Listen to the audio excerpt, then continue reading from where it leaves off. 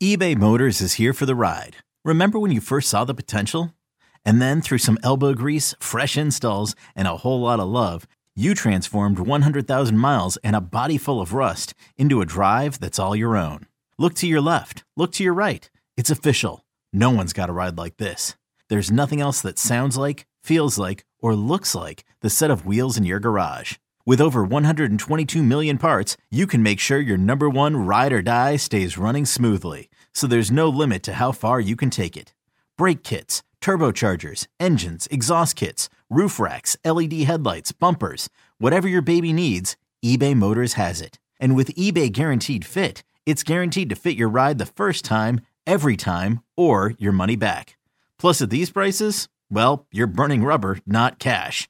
Keep your ride or die alive at ebaymotors.com. Eligible items only. Exclusions apply. This episode is brought to you by Progressive Insurance. Whether you love true crime or comedy, celebrity interviews or news, you call the shots on what's in your podcast queue. And guess what?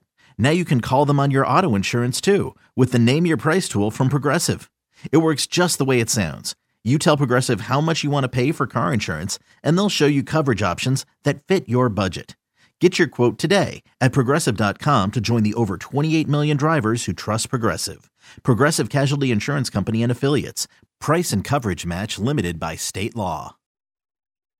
Hey, everybody. Welcome to a Monday edition of Spits and Suds. Hope you had a great weekend. Hope you enjoyed the Super Bowl.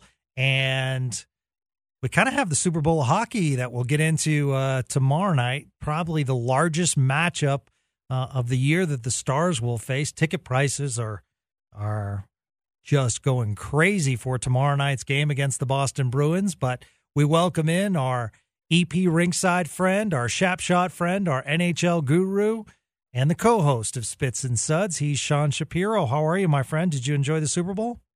I did. It was good. It was. I'm in that weird stage of life where I've got young kids who are 2 and 4. So we did the pre-Super Bowl party thing with like a couple people who have kids similar aged, ordered some pizza, and then like at like 6:45, 15 minutes into the game, everyone left. And so then then you get kids to bed, and then you rejoin it, and then you kind of rejoin it for the second half. So yeah.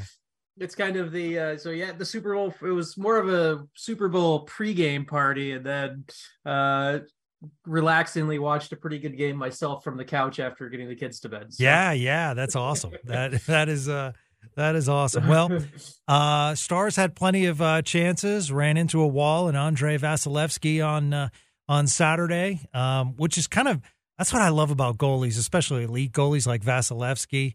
Gets kind of lit up by the Panthers earlier in the week and then decides to shut down the Stars on Saturday. But certainly lots of chances. And, I wanted to get your thoughts on Saturday. Yeah, to me, there's the real lesson from that game. And Stars obviously had some good chances. And Vasilevsky was great. The thing about that team, and I think it's the space where you want to be and in most losing that game to Tampa, it's not a bad loss. Honestly, it's a tight fought game against, and your backup goalie actually went toe to toe with one of the best goalies in the world, and you lost in the end. But to me, that game is just a reminder of, you watch how that game ends and you watch the finish to it, and that's the norm for Tampa, right? Like that, they are the goal. That's the reason they are the gold standard. They go through, they have the space where when a game is on the line, minutes left, tight game, they get the job done. And it's something where when you look at where the Stars want to be and need to be, need is a from a fan want, but from where every NHL team wants to be, you look at Tampa and you look at games like that as the example of, this is what they do on the mundane Saturday in the middle of the season.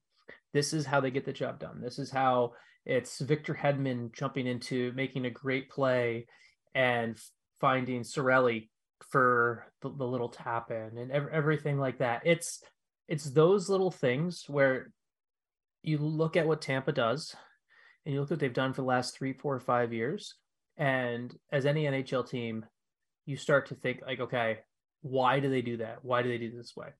And for me, one of the big things from the Tampa game is you look at the way Victor Hedman, and I give you credit on this, Gavin. There's something where you brought up before where it's like you'd like to see more from Miro offensively. Yes. Right.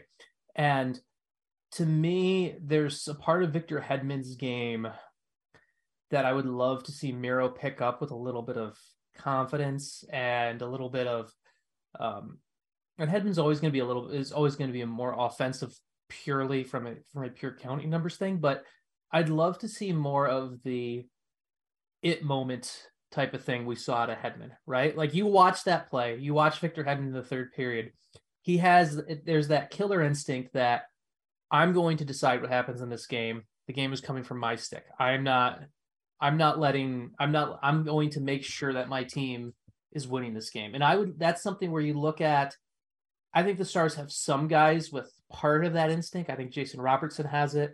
I think there's something you'd like to see the Stars, and winning does this, and winning builds that, but it's one of the few, it's not even a criticism. It's just one of the few notes that I would apply to Miro Heishkinen's long-term prognosis is, how do you become that it guy offensively when the game's on the line in the moment? Like we always know he's going to make the right play. He's going to break up the chance, but how do you be the active it guy versus the reactive it guy? And that's what I just want to see from Miro. And that's what I came away from thinking about that game. It's just so much of Victor Hedman basically deciding in that moment, like, okay, we're going to go win this game in regulation. And they did.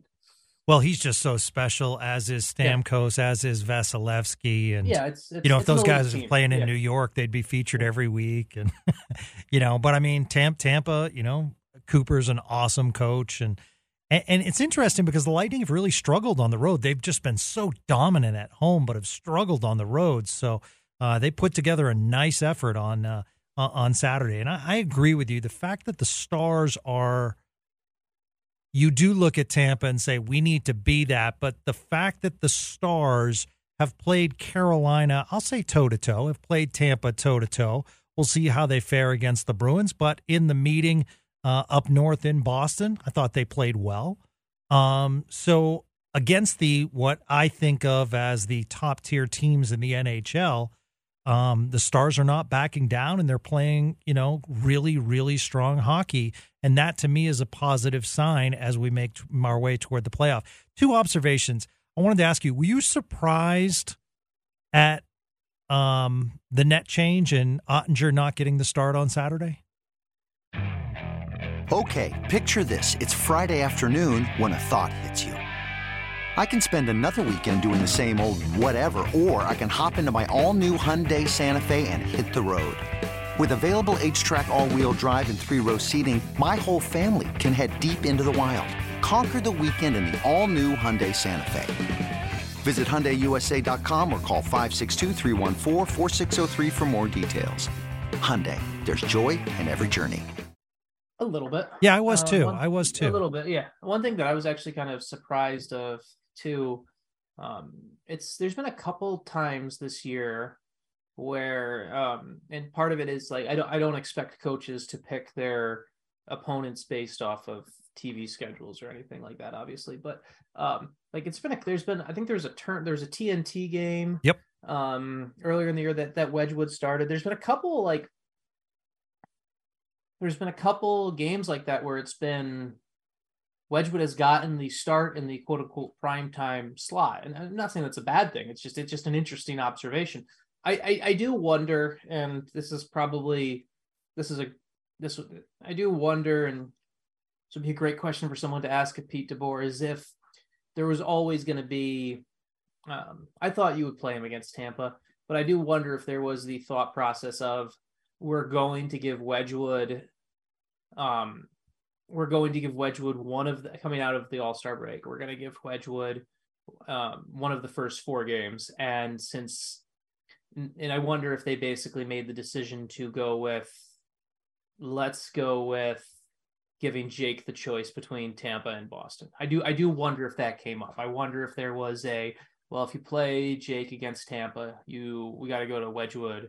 And we either go with Wedgwood against Boston, or he's going a full 2 weeks without playing, two almost 3 weeks without playing. So I do wonder if that conversation comes up.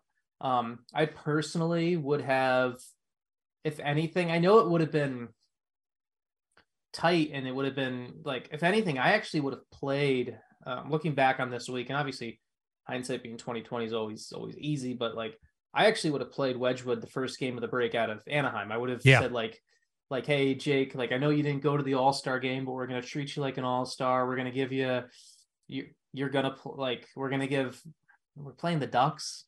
So we're going to give that one to the backup, and Minnesota, Tampa, Boston, 3 in a row of playoff bound great teams, or right. 2 great teams in a big Central Division of football. I would have looked at it that way, and then play them again against Columbus. Yes, yeah. So that's how I would have done it. Yeah, me too. So like a little bit surprising, but more so, I guess now as I talk about it, the fact that Jake played against the Ducks, that's the game that I probably would have started with. Yeah, so. Yeah, and I mean, that's not a knock against Wedgwood, who played pretty well. It's just I like to see my elite against my elite. You know, and I agree with you, even though I know coaches don't think of it and front office don't think of it, is if you're going to feature the Stars on national television, Jake Ottinger probably needs to be in your net. And I know that doesn't factor into their decision, but you know, to get in the spotlight, you can't sit your best players. You know, so it was interesting. Now, my other comparison's kind of funny because he is getting a lot of chances, playing real well since, you know, coming back. But every time Denis Gurianov gets a chance, I just keep thinking of the Matthias Janmark. Remember that year he was just so snake bitten, Sean? Yeah. And like he'd get breakaways, he'd get everything. And like I'd be in the stands and wouldn't even stand up because I'm like, no, not going to go in. You know, and I just feel like, you know, he's just snake bitten at this point. But I mean, he is showing good hustle. He's been better. Like he has been better. He's been better. He's finding a little bit of a groove, but it's still because of, and once again, we often talk about contracts on this show, but it's just the reality of it. It's hard for me to find a fit for him at this stage of his career if he's not going to put the puck in the net. Right. And that's just the reality of it to me. And like, for example, and we talked about Mason Marchment last week, like Mason Marchment, as much as he is struggling to put the puck in the net, he's still being that physical guy. He still brings elements to the game when he's not scoring, as much as with what he's being paid, he needs to score. Gurianov needs, for his role and his spot in his career, for what he was brought here to do and everything like that, if he's not scoring, I don't have much use for him in the lineup. So it's, he has to start putting the puck in. I mean, he's got now, does he have 2 goals this season? I think, is that what it is? Yeah, 2 goals. So 2 goals. He's shooting at 3.2%, which is obviously rather low. On average, he shoots around 10% for his career. So he's probably, but even if he wanted to say, oh, it's just a bad shooting year, he still only would be at like 6 or 7 goals, which is still not nearly enough for what Denis Gurianov needs to be a viable lineup option for me. So he's getting better, but like, how does he not become Matthias Janmark? Matthias Janmark's a great case where Janmark is basically was a good story in Dallas coming off the injury, is an okay player that does some other things, but then has bounced around to Chicago, to Vegas, to Edmonton. Like, just kind of became that. Like, how does Gurianov not become Matthias Janmark is the question. So, yeah, no, I totally agree. So